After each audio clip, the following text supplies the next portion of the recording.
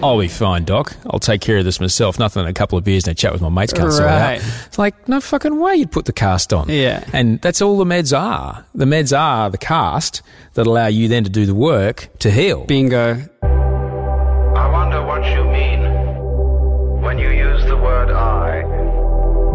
Use the word I.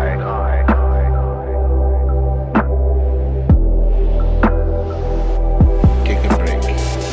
We have this aversion to ourselves and to what's happening inside us.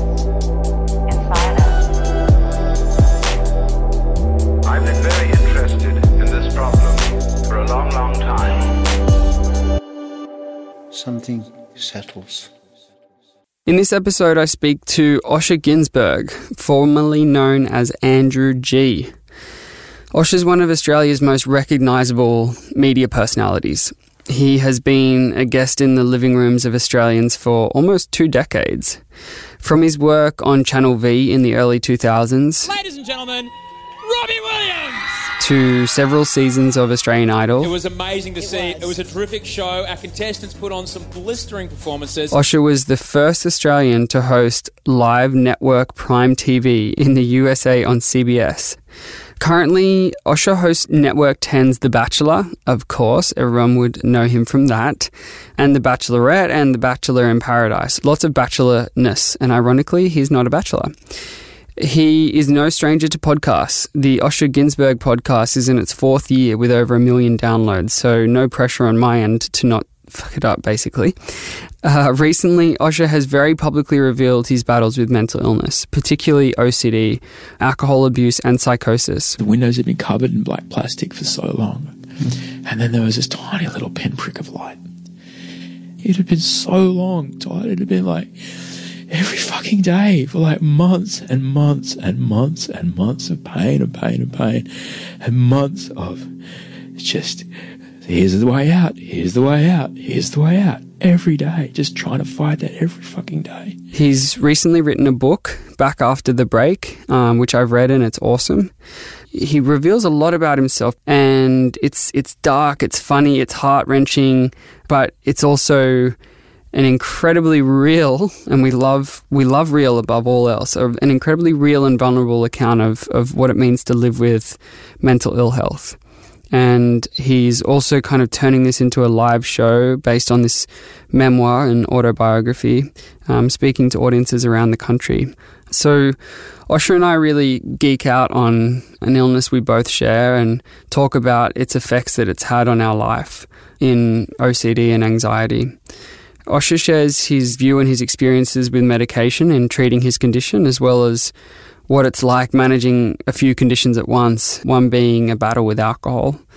I didn't get given a rose, unfortunately, and I did try. You have my word on that. But I was given a very insightful hour of vulnerability from a man who's been through a lot, and he lives to tell the tale. There's some moderate trigger warnings around alcohol and drug use, OCD and psychosis, so be aware of that. But as always, go slow, go strong, one moment at a time.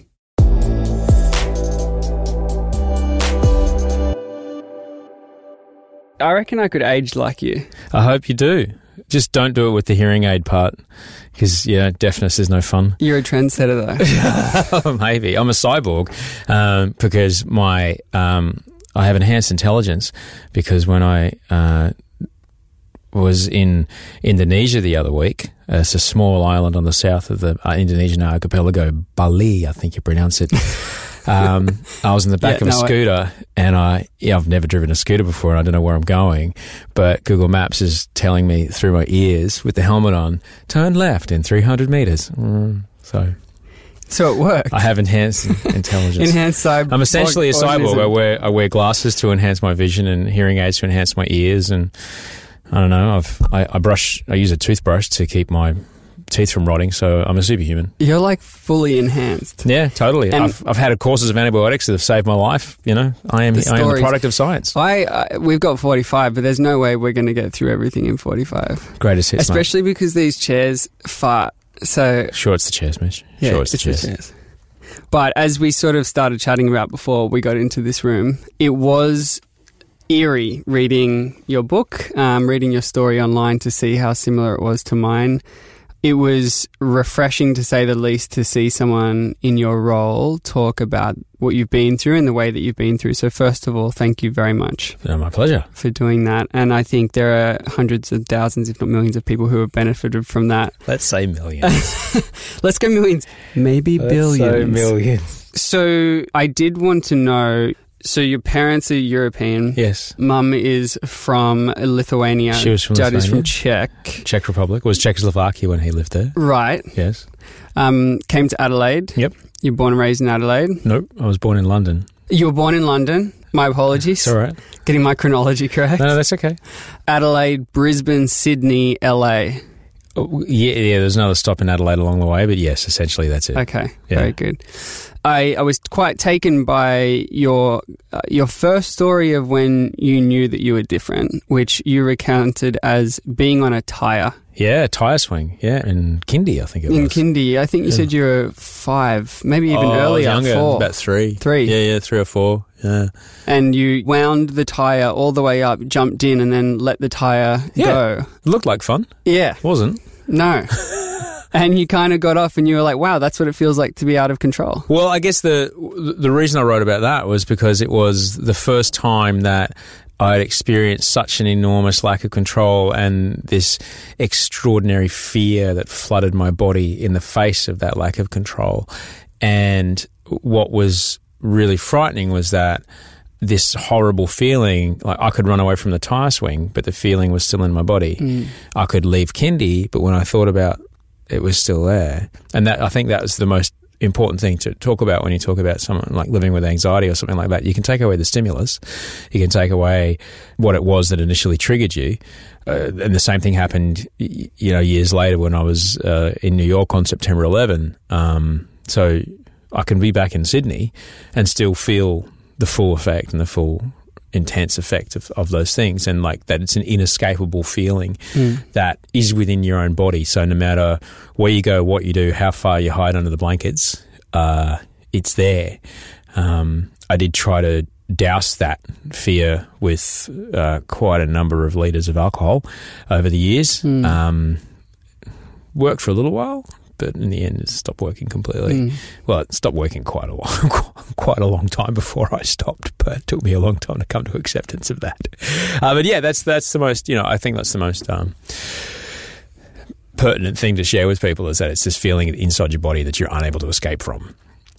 So it doesn't matter where you go, who you're with, what you do, it's overwhelming and you can't connect with the people around you that love you, and you might even be paying you to do a job. Because you're trapped by this thing. Yeah, I found it really cool how you explained it as you were afraid of being afraid. Yeah, it's called an anxiety loop. When you feel a fear that's so initially intense that you then become afraid of feeling that way again. Yeah. And then you become afraid of being afraid, and then it just becomes this, this thing that just, it's unstoppable. Yeah. The word loop is something that's really triggering for me, and something that I've never spoken publicly about, and I probably never will, because I think some parts of your story you need to keep for yourself until you've fully, made your way through it. For me, I got stuck in a loop, and I'm very lucky to be out of it. I know you got stuck in a loop as well. What was the context surrounding your big red button moment that you describe as the break? I experienced episodes of psychosis on and off for about, well, the meds really didn't start kicking in until much later, so probably around about 9 months, 10 months on and off. But yeah, it started in February 2014, and like many things, it didn't just suddenly, though I did just wake up one day and start having paranoid delusions, it was a long, long way of getting to that point. And I sailed past a lot of red flags on the way there. I had been doing really well, and so my doctor and I had decided to go off meds that I'd been on for about 10 years for generalised anxiety disorder, but I didn't want to admit myself that I wasn't doing very well off meds. I so very much wanted to not have to take them. I so very much wanted to not be sick. Why? I don't know. just didn't Well, want why don't you want to take meds? I didn't want to have them. Why? I didn't want to have them because when you're on the kind of drugs that I was on, they're very good at what they do, but they kind of throw a fire blanket over everything. Sure. And so life, basically the treble gets turned down. And like if you look around us, there's 7 different kinds of tactile surfaces you and I can touch. We can touch foam, we can touch metal, we can touch plastic, we can touch cloth, we can touch skin, we can touch carpet. Everything starts to feel like blue tack. It's very good at controlling the thoughts that are incredibly intrusive and are preventing you from connecting with people and doing your job and just basically getting through your day, living. But after a while, when those sorts of things start to get controlled, what you're left with is this, everything kind of feels exactly the same. So that's kind of why. But I didn't want to admit that I needed to be back on them. And life, there was a number of stressors that went piled on top of each other. It's, not one thing, it's 1 + 1 + 1. Right. And or kind of more exponential, 1 × 1 × 1 × 1. Well, that still leaves you with 1. I can't do maths very well. It's 2 × 2 × 2. That's it. So I was getting maybe 4 or 5 hours of fitful sleep a night. When I woke up, I'd thrashed around so much it looked like it was laundry day. I'd stripped the bed just from how roughly and much I was thrashing around when I slept. I was kind of barking at the walls a bit. I was isolating. I hadn't seen anybody. I was in a really confusing relationship that was on again, off again, like a strobe light. My father had gotten quite ill. He was in ICU back in Brisbane. There was a whole lot. I was unemployed. There was a lot of things. All the legs of the chair were wobbly, right? Yeah, absolutely. Yeah. There was a lot of things. So it was really only a matter of time before my brain went, that's enough. Yeah. We're out. Yeah, I think you described it as like you literally stuffed the compartment so heavily tight that it was eventually going to explode. There was nothing else. It was going to happen. Yeah. I'm just so lucky that at every stage of my life, as my mental health declined, I had acquired a new set of skills to manage. So in 2001, when I was diagnosed with PTSD, I was first taught how to do CBT, cognitive behavioural therapy, and the idea of questioning your thoughts was new to me. And so that was very helpful to already have that up my sleeve by 2010, so 10 years later, when I came to get sober, and a lot of the concepts in the shall we say the main text of the sobriety fellowship I'm a part of, it's pretty much basically it's like CBT, but 50 years or 30 years before CBT showed up. So I was already familiar with questioning my thoughts and identifying patterns of behaviour, and okay, this is all a thing, I'm aware of this. And so I had those 2 skills, and learning as well. Why am I angry? I'm angry because that person's being an asshole. Oh, hang on, no, that person's just being, and I'm the asshole. Right. And kind of figuring that out through in sobriety and doing all that hard work and heavy lifting, and kind of understanding that just because it's a thought doesn't mean it's true, and all that kind of stuff. And so when I got super sick, when the psychosis kicked in, I was really, really lucky that I was able to identify, hang on, every single thing is reminding me of doom. This isn't right. So I was very lucky, and in fact my mentor told me on the day, so I knew enough to call. That's the other thing, I knew to call people. That was the other thing I learned in sobriety, is when the shit hits the fan, just get on the phone, call someone. Don't, before you pick up a drink, pick up the phone, call. And I remember there was one day I must have called, 20 people in one day, and I knew to call. I knew I had that skill set of just call people, reach out, call people, tell them what's going on, ask them, check, reality check. Is this happening? Is this really happening? Because my head's telling me it is. Is it happening? I don't give a shit about if they thought I was crazy or not, because, I know it's a tough word for some people to listen to. But he told me, he said the problem with, people who are experiencing that kind of, let's say people who are experiencing psychosis, is they don't realize they're experiencing psychosis, because as far as you're concerned, it's real, because your brain's telling you it's real. And if you've never had cause to question reality before, why would you ever do so? And so that's, I remember definitely sitting across the a couple of days later, I finally made it to my psychologist. And I remember sitting across the office from him, and he's telling me I'm experiencing paranoid delusions. And my first thought is, oh shit, you're in on it. You know, and I can so understand how people get in a lot of trouble when they get involuntarily committed, and you know, I get it.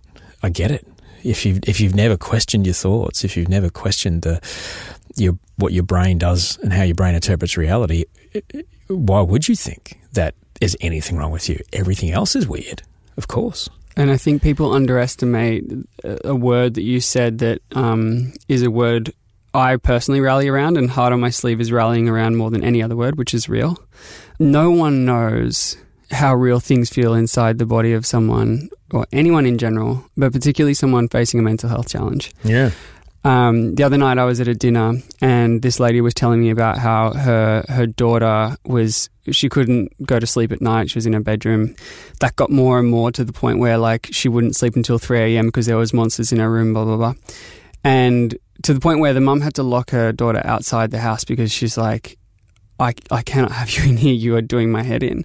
And they went to the doctor the next day, and the doctor said, you can't underestimate how intense this is feeling for her inside her own body. And that, you know, someone who is having a hallucination, it's audibly measurable, like on a scan. And, you know, so it is someone's reality that they are reacting to, which, as you say, is the only thing they have to make meaning from. And so, you know, you tell me what's crazy. You know, if all the information in your navigation compass is telling you that that's north, and someone else is like, bro, that's south, you're like, well, fuck.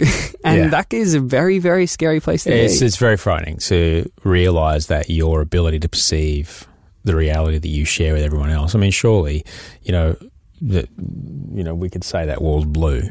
All right, I could say that wall's blue, you could say that wall's blue, and we've agreed that this shade is blue. But as far as I know, you see that as what I see purple is, or you see that as what I see red is, as far as I know. You know, I can't tell. And that's a really tricky thing. I've got a lot of admiration for the psychiatrists that I worked with over the years that helped me get better and helped me stay better. It's really tricky because you can't do a blood test to diagnose this stuff. You've got to completely rely on self-reported experiences. And I was very lucky. I was really lucky because I had a psychiatrist that was willing to question his initial hypothesis. And that was really lucky because a lot of the time psychiatrists can, you know, in my experience of hearing others, go, nope, that's it. I'm the smart one. I went to uni. This is what you got. This is the treatment. And then the person says, I'm not getting better. But that's what you've got. So we'll up the dose. It's like, well, 6 months later, I'm still not getting better. Well, that's what you got. We'll up the dose. It's like, fuck, man, I don't know. So I was really lucky that my guy was like, mate, it should be working. The drugs are what you want should be working. Maybe it's something else. And then he handed me off to another doctor back here in Sydney. And, you know, that doctor and we transitioned off the regime that I was on, which was 2 different kinds of antipsychotics and an SSRI and an aminoketone, I think it was. I was on a lot of drugs, and we transitioned off that stuff and onto another one, and what do you know? I started to get better. I was really lucky that those guys had, were prepared to go, maybe it isn't what we thought it was, which, I really advocate. If you, unless you're really, really sick, and I totally understand there are some people who got a really shitty hand, and they got dealt a really, really rough hand, and they got to be on a lot of drugs to function, and functioning great and functioning fine in society, and no one need know. But like I said, you know, the effects of the medication can suck. So I'm very lucky. I am very well aware, very lucky that I was able to heal, because there's some people that aren't in that situation. So I'm definitely aware of that. I feel medication is a very individual thing. And to your point, if you don't need it, don't do it. But if you do need it, it's okay. And I think a lot of people put it off for a long time thinking that I'm less of a person because of it, or I'm weak. But, you know, if you were diabetic and the doctor said you need insulin, you wouldn't blink. Not even that. If you'd broken your arm, right, and you've got, your what's that, tibia, femur, I don't know, something in the forearm. Yeah, if your humerus is sticking out like that, all right, and the doctor goes, all right, I'm going to put a cast on it. Hey, hold on, buddy. I don't like the way that's going to look. Don't be treating me. If people find out that I'm wearing a cast to help me heal, they're going to make me feel weird at work. I'll be fine, Doc. I'll take care of this myself. Nothing in a couple of beers and a chat with my mates can't sort it out. It's like, no fucking way you'd put the cast on. Yeah. And that's all the meds are. The meds are the cast that allow you then to do the work to heal. Bingo. That's what it is. I want to make sure that point lands with everyone that medication isn't the answer. It's the training wheels or the guardrails that allow you to go and then lift the weights. Yeah. It's the back brace. It's the backboard to the basketball net. It is. Absolutely. Because it releases the grip of the fist just a little bit so you can just get a couple of thoughts in there. And it takes a while. That's the other thing. It takes a while. It does. But, you know, I know that because I refused. I was first offered meds in 1999 and I refused them because I didn't want to be a guy on meds. And when I finally did start taking meds in 2007, I can't believe I wasted 10 years. Can't believe it. I wasted at least nearly 10 years of my life being so just gritting my teeth and trying to drink it better. I relate to that. I went 26 years. I probably should have been on medication when I was 13. And now I am on Zoloft, which is an SSRI, and I'm on a relatively low dose. And I use it just to allow me to have some foothold to continue to do the work. Yeah. And as you point to, there is no way around it. There is work. Yeah. And often where the pain is where a flag to this is where you need to go. Yeah. Susan David, who's an extraordinary psychologist, she has written a book called Emotional Agility, which is brilliant. And I was very, very lucky to have her on my podcast the other day. I guess her overall message is uncomfortable feelings are the price of admission to a meaningful life. So being with uncomfortable feelings is a part of life. And when it comes to doing the work, she referred to a story she used to read her kids called We're Going on a Bear Hunt. I don't know if you know it, but we're going on a bear hunt. Oh, there's some forest. Can't go over it. We can't go under it. We can't go around it. We have to go through it. And that's what she'd say. She goes, it's like that book. Going on a bear hunt. There's no way. And I understand a lot of people, they feel this horrible feelings in their body and they don't know how to they yell at people who love them and they just want a pill to make it better. That's not how it works. There is a pill to make it better, but you'll be essentially equal to the beanbag in the corner because that's all you'll be capable of. You know, you can sedate it, but then what's life? What's life? So... And that brings us to pretty much the main learning that has, I would say, if there was a perspective that I adopt on a daily basis that has got me from bad to good, it is learn to see the grey in life. As someone who has suffered from anxiety and OCD, a lot of that is patterns in your head that is mitigating or avoiding pain because your experience with pain is so bad that you devise algorithms to bypass it.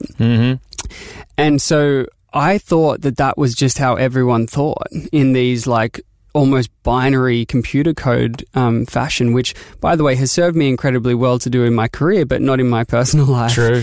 And it wasn't until I realized that life is circular, not square, and that everything, whether it's choosing chicken or sushi for lunch, you know, it can be chicken with a side of rice. I was like, no, it is always or, not and. When I replaced or with and in my vocabulary, my life got immeasurably better. And I think I bring this grey topic into our discussion now because it applies to everything, including medication, which is, you know, there's probably two sides to a spectrum. Somewhere in there might be your thing, and no one can say or build a rule to what that is. You just have to go find it. Yeah.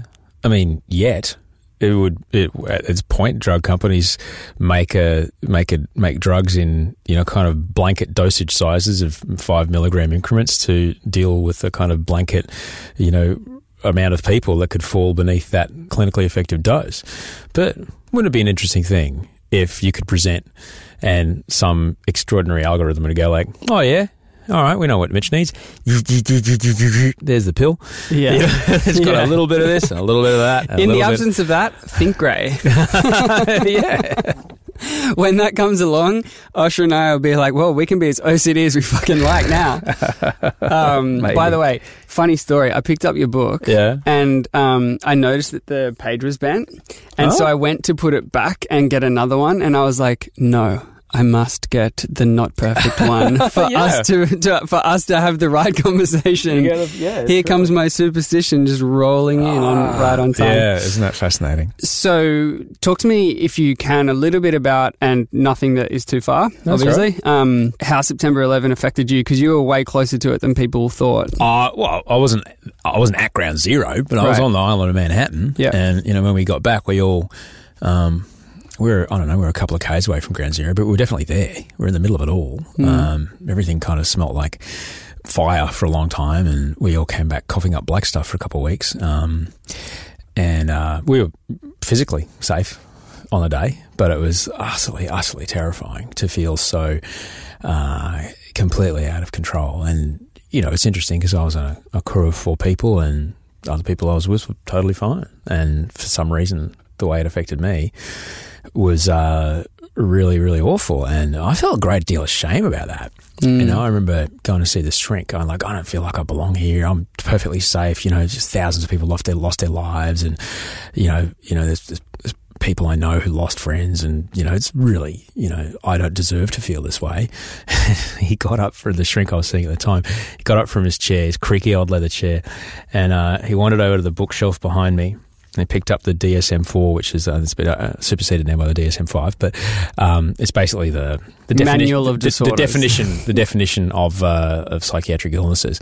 And he went like that, and he goes, "Read that," and he made me read out the diagnosis for the presentations for PTSD, and it was as if they just copied out my life. And he goes, "Mate, it doesn't matter. It doesn't matter if you got hurt, if you were physically harmed or not. You've got it." And I had to accept that. This is a reaction that my body was doing and my brain was doing. And that acceptance is a thing that has definitely played a role in my life, certainly as far as feeling any better.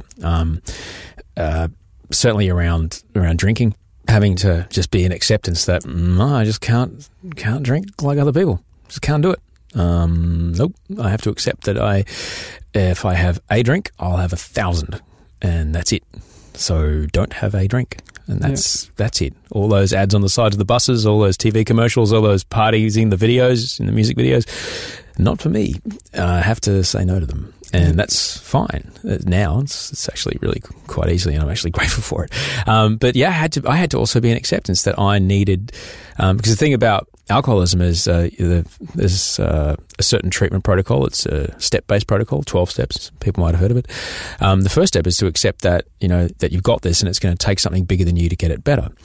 And I remember my doctor at the time, he was giving me this antipsychotic to take only when I needed it. And I was performing a trick of the mentally ill as old as psychiatry itself. Like, he told me to take this antipsychotic only when I need it. So therefore, if I don't take it, I don't need it. So therefore, I don't have psychosis. I did, and I really needed the drug. And the next time I saw him, he got really mad at me. He's like, what are you doing? You have to accept that you've got this, and you have to accept that it's bigger than you, and you're going to need something bigger than you to make it any better. And once he put it in that language, the language that I definitely remembered and understood from, getting sober, I was like, well, okay then, I better do it. And what do you know? I started taking the drugs and I started feeling better. But I didn't want it. Nobody wants psychosis. Nobody wants to be having paranoid delusions. Nobody wants to have their own worst enemy inside their own body. Nobody wants that. No. It was really shit. Yeah. but I had to be in acceptance of it. And it's the same thing around triggers, It's the same thing about the things that trigger me and they still trigger me. And though I live life off medication at the moment and I have to do a lot of heavy lifting on some days to make sure I get through the day, being in acceptance is a massive part of that. It's huge, isn't it? Okay, that's how this is. And a big part of it is, which is something I learned from the ethos of acceptance commitment therapy, is I don't have to like it, but I can be with it. I can tolerate it. Yeah, I can be with this feeling. Right. It's uncomfortable. Yes, it's uncomfortable. Sure, it's uncomfortable.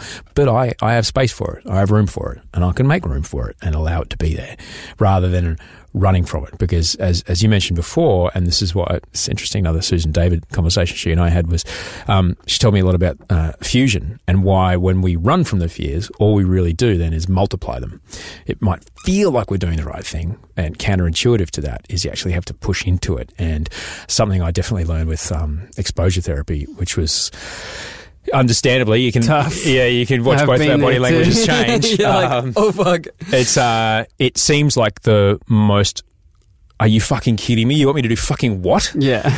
Idea at the time. But it is ultimately, it's the thing that has helped me greatly, because it's fucking uncomfortable.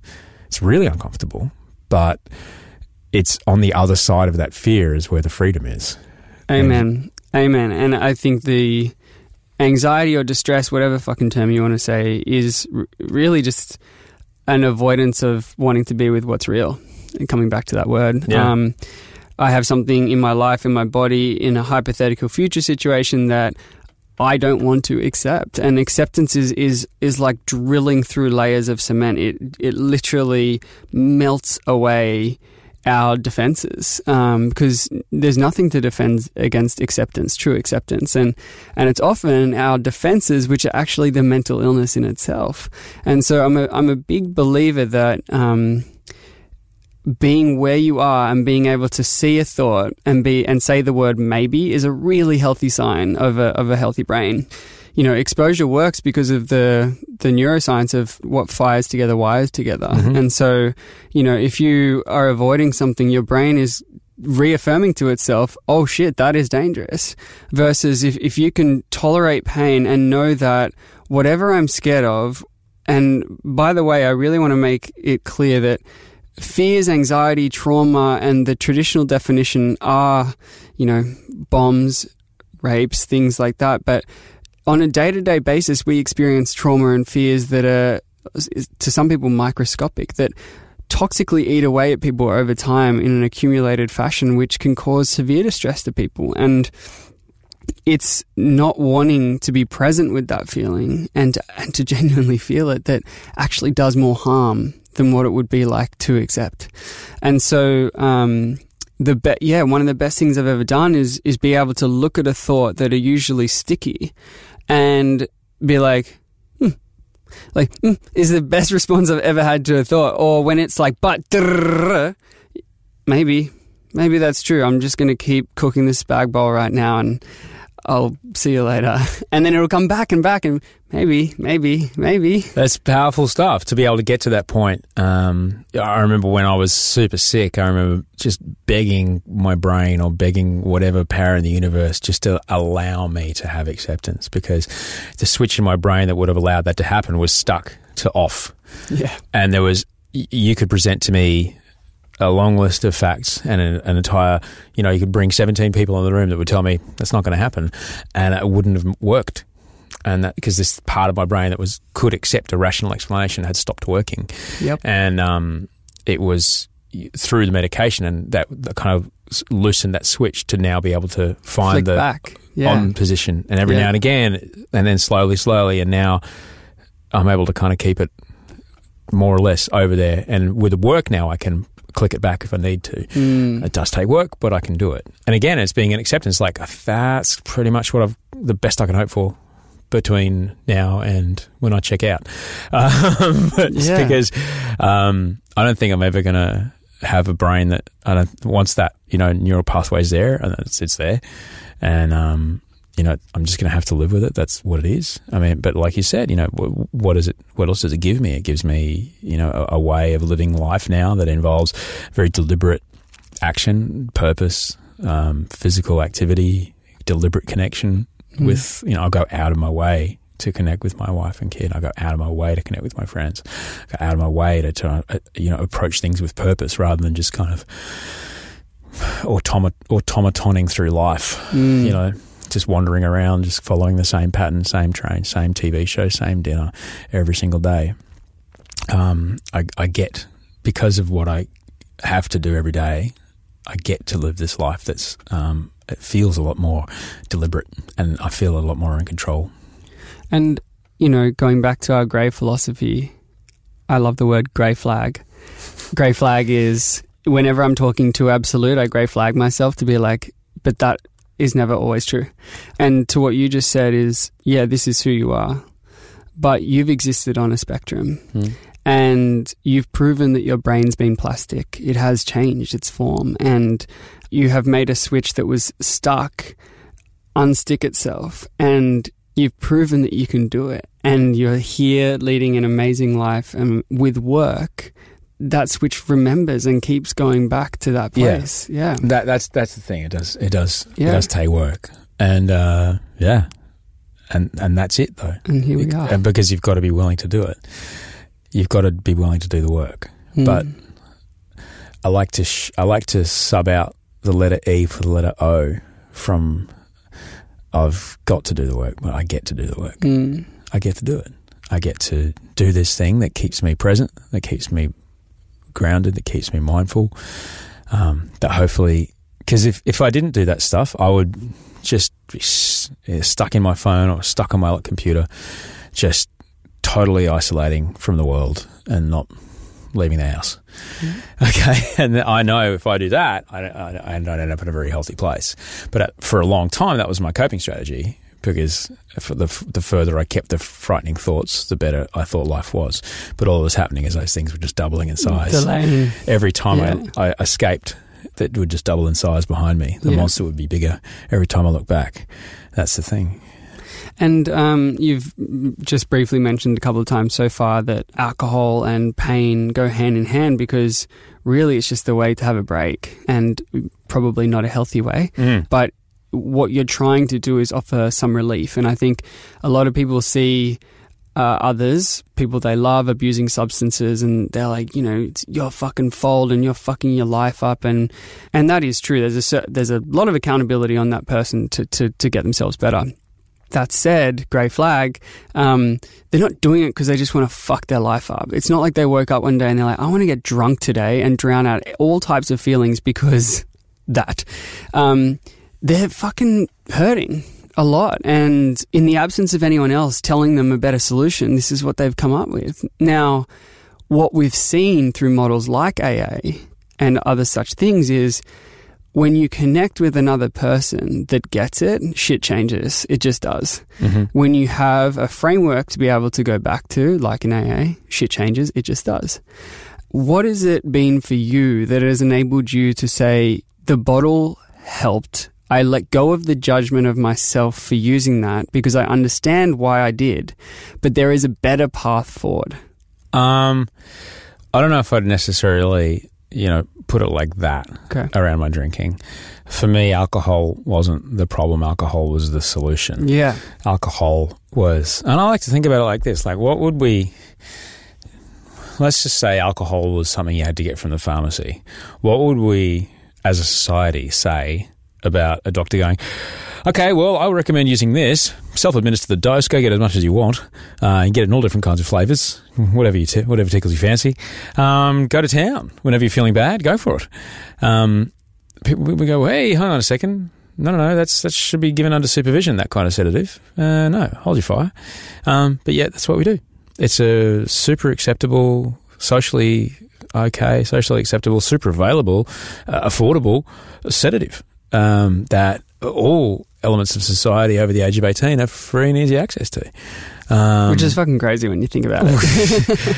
Yeah. The illness burden of alcohol on our society, I don't know if I want to talk about it. But particularly Australia, right? For me, it was, that's just how I got by managing it. And eventually the dosage that I need, like any drug, the dosage that I needed to feel anywhere close to normal just became so out of hand that I could clearly see where it was heading, and I was very lucky. It was like I was asleep at the wheel and woke up just before the semi hit me, and I was able to pull out. I was very, very lucky. What woke you up? I was just like one more day where I woke up after, another night on my knees, in my own spew, just after having humiliated people that love me and, myself, and, just destroying relationships of people who were trying to care for me and be close to me. I just couldn't do it again, because it was starting to happen every single time. When I say starting, was happening every single time, and there was nothing that was changing. I could tell you exactly how the day was going to go. I was like just on this repetitive course of action that I was unable to do anything about. And that, you know, I was powerless over it. And the only thing I could do was to not pick up the first one that day. That was March 13th, 2010. And thankfully, with a lot of help, I've managed to not do so since. Congratulations, Willow. That's a big feat. Thanks, man. Honestly, it's just one day at a time. Sometimes it's just an hour at a time. Yep. I ain't gonna lie. Yeah. But I'm really lucky that when I got super sick, I was nearly 4 years in. So wow. I knew the only way to make this even worse would be to start drinking. Yeah. But how awesome that you had in your psychosis, you had the rational brain to say, this will fuck it up beyond repair. That's awesome. I also had I have management strategies around alcohol and that. Like, I'm not going to drink it, but I get exhausted looking at a minibar all day when I'm in a hotel room. Sure. So when I check in, like, I'm never going to touch it, but it's just like, it's like if you've ever walked a puppy. It's like constantly having to go, come on, come here, come here, come here. Come here. You can't get anything done because you constantly say, come here, because I'm constantly telling my brain, no, I don't do that anymore. Do not do that anymore. So when I check in a hotel, it's just like, can you just send someone up and get all the booze out of the room, please? Yeah. It's really easy. Yeah. It makes it like, I'm not going to touch it. I just get exhausted constantly having to manage those thoughts. And over time, as you say, they're there every day. They're going to happen, but they do get a little easier. Yeah, it's way easier now. It's way easier now because all I have to do now is think about what happens if I start drinking. Right. And we don't want that. No, because we have a thing. We have a thing in our brain. It's called hedonic recall. We only remember the amazing time. Like, how was your trip to Thailand? Oh, it was amazing. So good. Are you going to mention the fact that you got food poisoning and shat through the eye of a needle and, your husband was on the toilet with his face in the sink while you were in the bathtub, both of you exploding from both ends for 3 straight days, waiting for your lost luggage to show up? Waiting for your lost luggage to show up? No. You'll only talk about the fantastic temple that you visited or the beautiful photo on the beach. All right? And you will only remember that. I mean, otherwise people would never have a second kid. They would remember the pain of the first one. Not that I've ever delivered a baby, nor will I ever deliver a baby. Yeah. But, I've had some bad food, which has made me feel like I've delivered a baby, and I can empathise. Well, I would never, ever, ever be brave enough to try and compare bad food to childbirth, mate. But you are on your own over there. You are on your own. That was a good one. I said that to my mum once, and she's like, "You're fucking delusional." I'm like, yeah. Probably. In the words of Robin Williams, unless you've tried to squeeze a watermelon out through a hole the size of a lemon, you don't know what it is. No, I feel very grateful and yes, that I don't have to go through that, and I admire the women who do. But no, I take your point. It is a day by day, sometimes an hour by hour. Yeah. I have been there and will probably go there again. And I think people who are there feel guilt because they're like, I should be able to human better than this. As opposed to, this just is. And there's a fuck ton of people going through a similar thing. I just don't know about them. And it's voices like yours that actually enable you to go, oh yeah. And that is sometimes more freeing than the problem needing to go away, is just feeling recognized and part of something more than just what's in your head. Yeah, I think for a long time, my ego plays a big role in my story, and for a long time I'd like to think I was this special snowflake and no one knew what it was like to be me. And then I remember hearing this woman speak once and talking about her relationship with alcohol, and she was saying, this is how I am around strangers, this is how, I am to my family, this is how I am to, when I'm at work, this is what I'm like when I'm trying to be in a relationship, this is what I'm like when I try to do my groceries. And I was like, my goodness, you're telling my story. How do you know what it is to be me? And you're a 64-year-old woman from Texas. Was that the changing point for you? Was this the kind of conversation definitely you referred one of them, to? yeah. It was definitely one of them. It was definitely, hearing, oh, right. So I'm not this super special, one-of-a-kind, little delicate, a Fabergé egg. I'm just a run-of-the-mill person experiencing a really kind of very standard set of symptoms. And that was a positive thing. Yes, absolutely, because I can see that other people who felt exactly the same way as me had gotten better. and I didn't know how to get better. Or my very best idea is that the smartest things that I could, I'd like to think that, even though I didn't do very well in high school, I'd like to think that I'm not an unintelligent person. The smartest ideas that I could possibly have had ended me up divorced, lost my house, unemployed, and, sitting in this bloody meeting. I'm thinking, well, this is the best that I've got. This is the cleverest that I could possibly be, has ended me up here. So clearly might be time for some fresh ideas around this place. And it was the same with my mental health. It was the same as like the smartest ideas that I had gotten me to that point. So I don't know what to do next. I better shut up and listen to someone that does. And so it was by feeling, I guess, connected and seeing your story in someone else, which was the big turning point for you. And right? then that person had then got a lot better. Right. And that they have a life now. They have a partner. They have a job. They have a house. They have money in the bank again. And so it was like, if they can, I can. Yeah. But I don't know how to do it yet, but they do. So I'm just going to have to shut up and listen. And what was that process like for you? Just got to do the work, man. How did you find the work? What the work was that you needed to do? Nobody likes to look back in their life and look back at all the horrible times that they were horrible to other people and admit, oh, God, I was horrible. And then go and find those people and say, I was horrible. I'm really sorry that I hurt. I tended not to use the word sorry. Like, this is how I think it might have made you feel, and I feel really bad about that. And I want you to know that I want to live the rest of my life not ever doing that again. And, tracking those people down and trying to clean up the mess that you made. It's really important. Did you approach your treatment or getting better once you felt this catharsis from being understood by someone else and started your journey? Did you treat the anxiety first or the alcohol first? Well, I had been managing my anxiety with alcohol. And so what happened then is I stopped drinking and essentially had come off my meds because the sedative was gone. And then everything just went bad.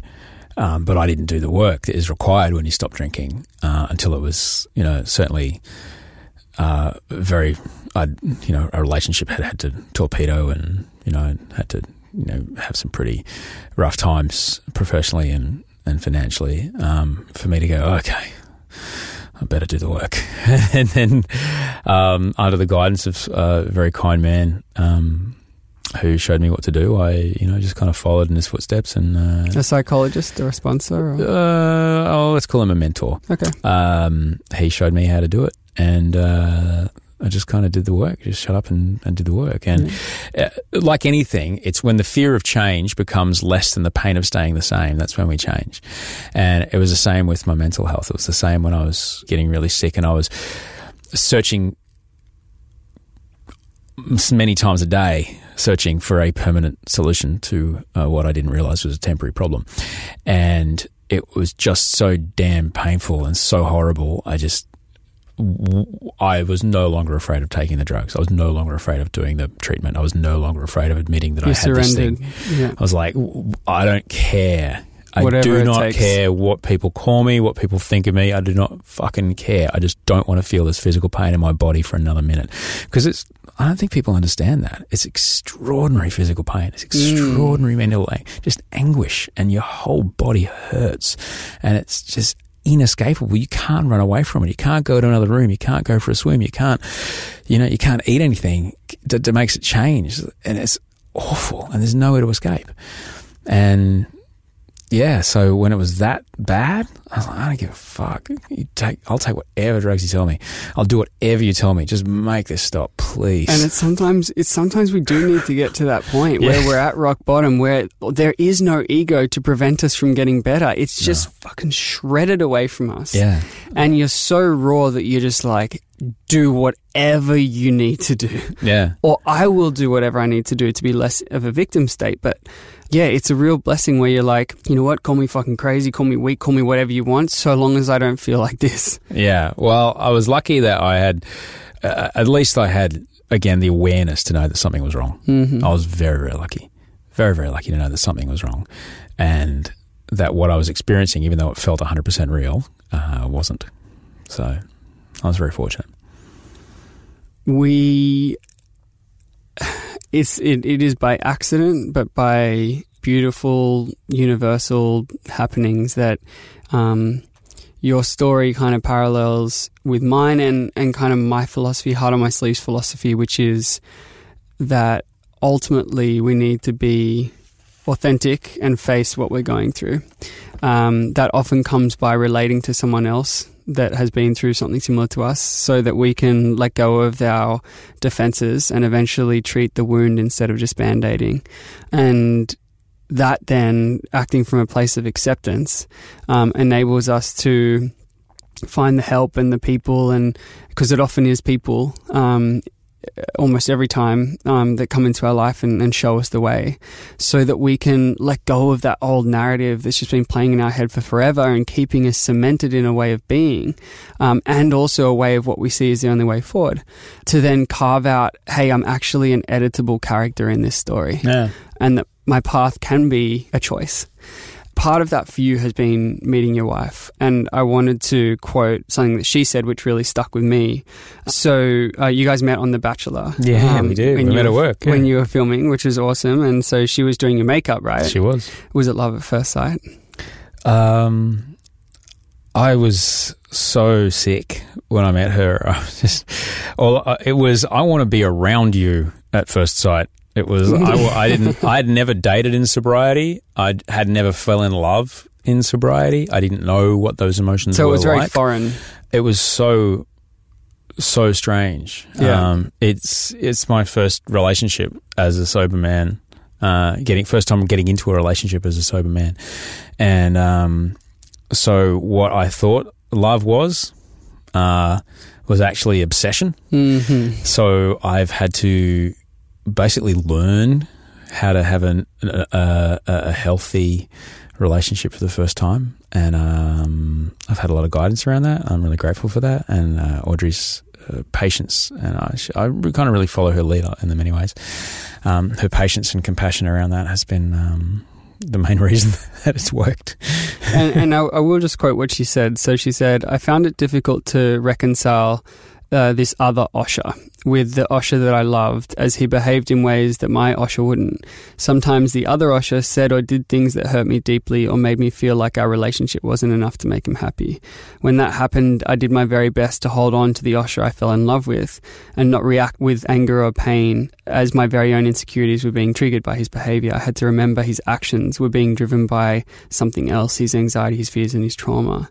I took that so poignantly. As well, she went on to say, I surprisingly found that I too am not alone in my experience supporting a partner battling mental illness. So often the supporter story goes unrecognized and underplayed, and it's sort of all focused on the experiencer. And of course, dually so, but what a journey that they go through. Yeah. And a role they play, and pain and anguish they carry to see someone that they love almost kind of floundering around helpless at times. How's she been dealing with it, and how important is it that she's around? Oh, I wouldn't be alive were it not for her. No doubt. It's pretty powerful. Oh, it's absolutely true. Yeah. 100% true. Because I remember my old doctor used to teach me that, you know, it's really important to have something to do, someone to live for, and you know, those two things are something to do with purpose and someone to live for.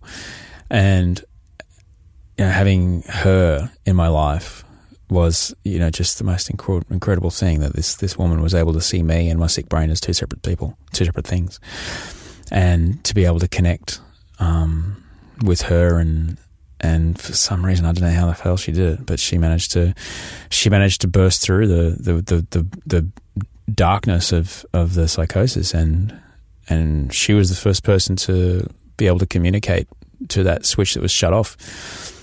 She was the first person to flick it back, to allow me to accept for just a nanosecond that it could be another way from what I was convinced that was going to happen. That's not the reason that I married her. I married her because she's the kindest, most wonderful human I've ever known, and she's smart and funny and beautiful with Disney princess eyes.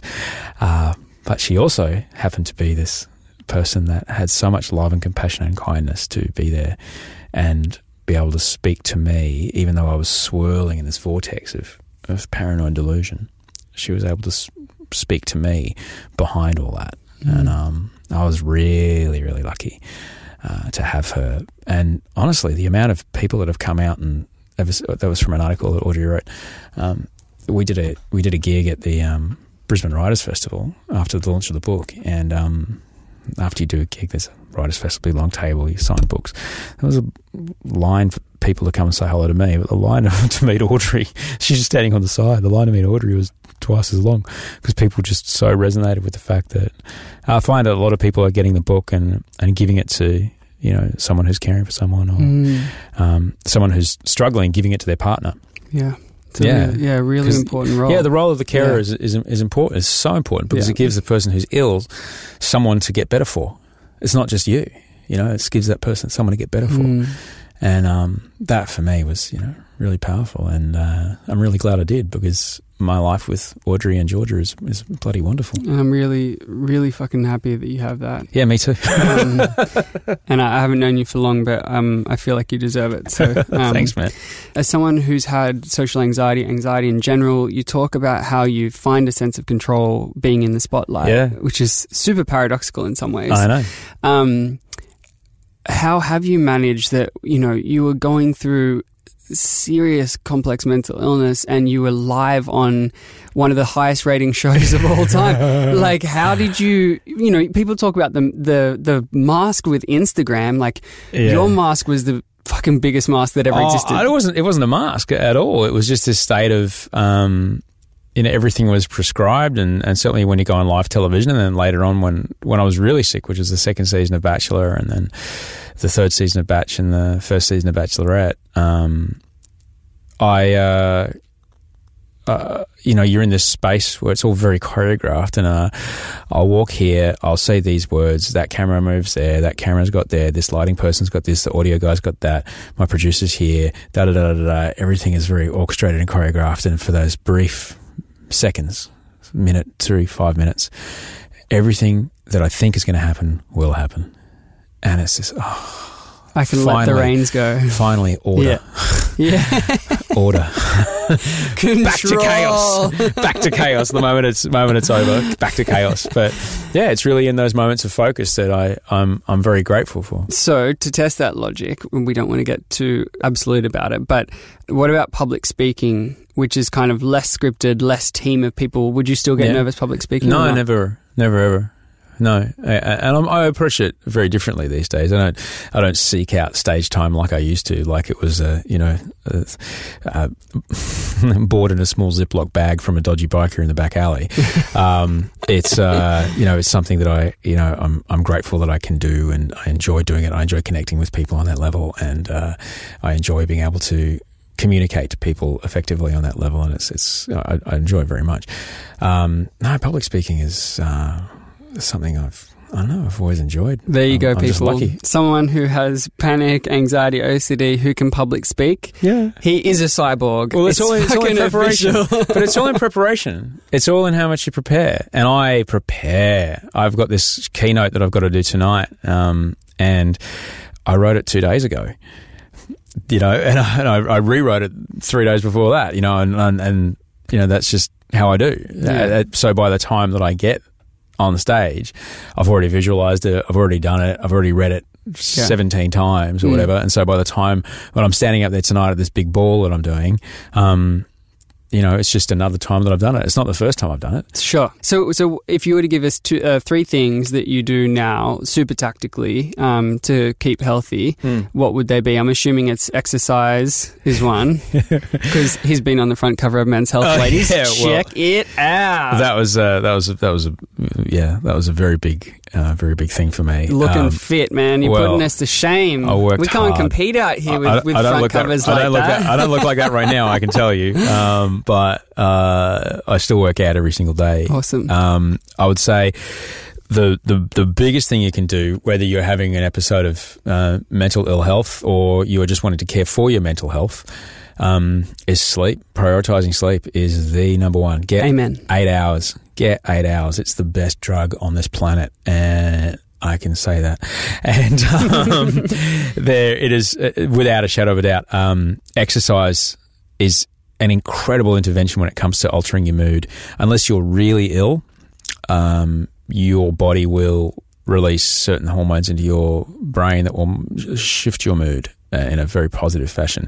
Dopamine, serotonin, and endorphins and norepinephrine will all get released, particularly if you do compound resistance movements, squats, deadlifts. That can, now that I'm healthier, that can knock anxiety out for my day. And that's really, really powerful. Eating well is really important. What you put into your mouth is really, really important. Just calling the pills that I used to take a drug, everything that I put in my mouth changes my body, not just those pills I would take.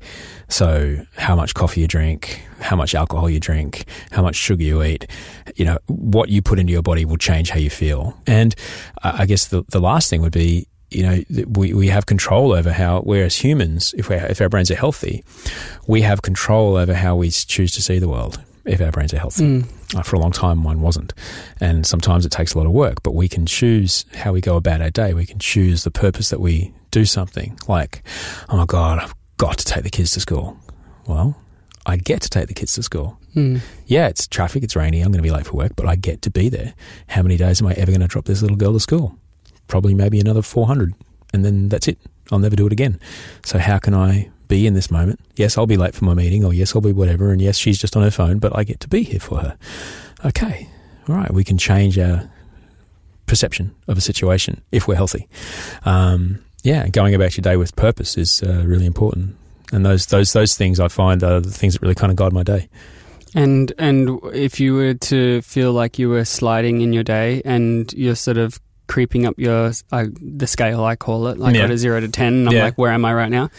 If you're like, oh, there's an 8 and there's a 9 coming, what would be the thing that you do to circuit break? Oh boy, if I'm at 8 or 9, I'm already at the doctor, mate. Okay. If I'm anywhere near 10, there's no hell, no. If I get anywhere near above 5, I'm going to go see a doctor. Doctor, do you mean GP, psychiatrist, psychologist? I'd go see my psychiatrist. Yeah, absolutely. Yep. Yeah. Okay. If I get anywhere near that again, because I do not want to get into that dangerous situation that I was before. I start by checking in with my wife. I just let her know, look, I'm just going to say it out loud, but just to let you know where I am, this, I know this, and true, but currently I'm just kind of battling with what's going on. I get my writing done. I try to write out 20 things I'm grateful for, which is scientifically proven to change your mood. And then I try and process a lot of the fear just writing, and that seems to really help. Yeah. And then I'll just go and lift some weights, to be honest. Yeah, cool. And then try and connect with people. Try and call someone, see if somebody else needs help. Try and check in with one of my brothers, check in with a friend, just ask if people are doing okay, because getting out of my head is really powerful.